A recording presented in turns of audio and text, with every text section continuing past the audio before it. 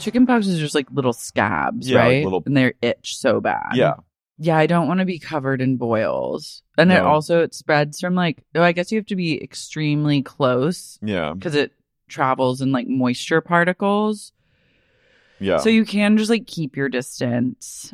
But anyway, NASA discovered something via the Hubble telescope about the expansion of the universe, which has like been sort of discussed in the last few years by scientists. And so what they say? Well, they say what's involved is something relating to brand new physics that can't really be explained right now by current science. Cool. But this is what the interstellar anomaly comes on the heels of a recent breakthroughs regarding dark energy or dark matter, a mysterious repulsive force that sped up the universe expansion, according to the study.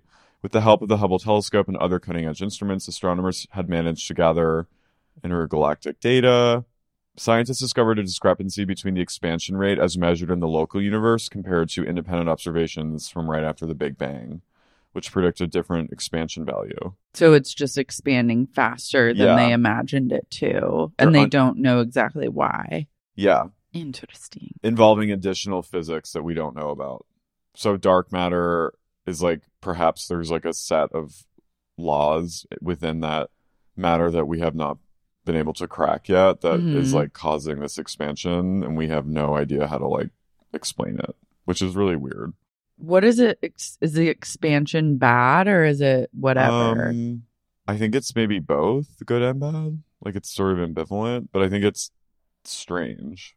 And is that the entire universe, Yeah. or is that just like the Milky Way galaxy? No, it's like the known universe.